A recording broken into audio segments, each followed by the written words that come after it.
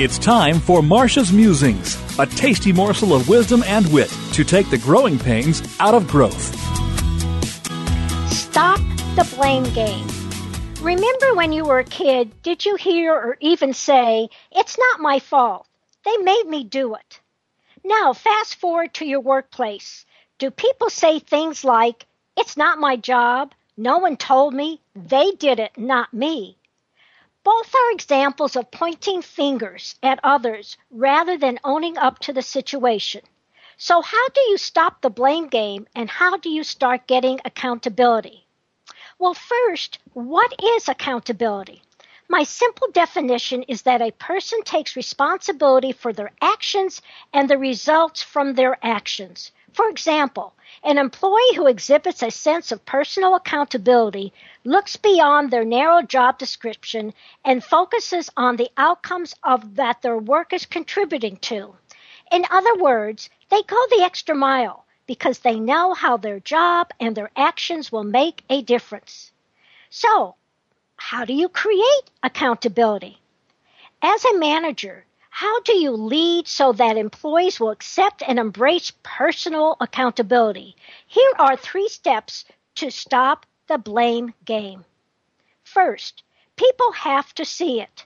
Because reality frequently changes, what worked yesterday or may not work today, a leader needs to stay alert and be flexible. This means obtaining others' perspectives, ideas, and feedback. A leader must not only acknowledge, but most importantly, help others understand the what, the who, and the why of what is being asked of them. Second, people have to own it.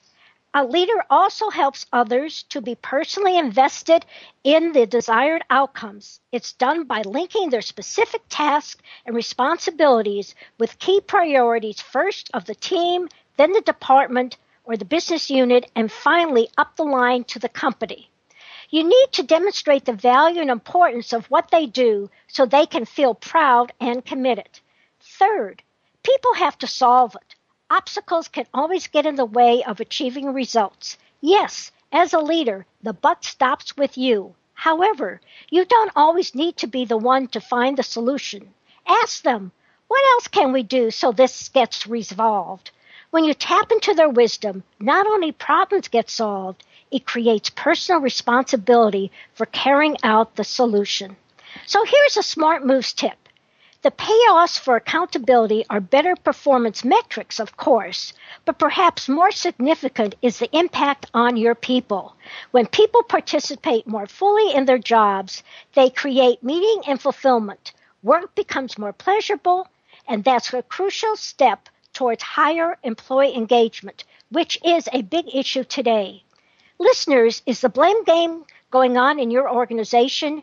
Do you want to know 10 ways to stop it? Send an email to Marcia at smartmovescoach.com with the words "Stop the Blame Game" in the subject line, or call me at 972-380-9181. You're listening to Marcia Zeidel, the Smart Moves Coach, making sure you're on the right track and not getting sidetracked in your drive for high performance and profitability.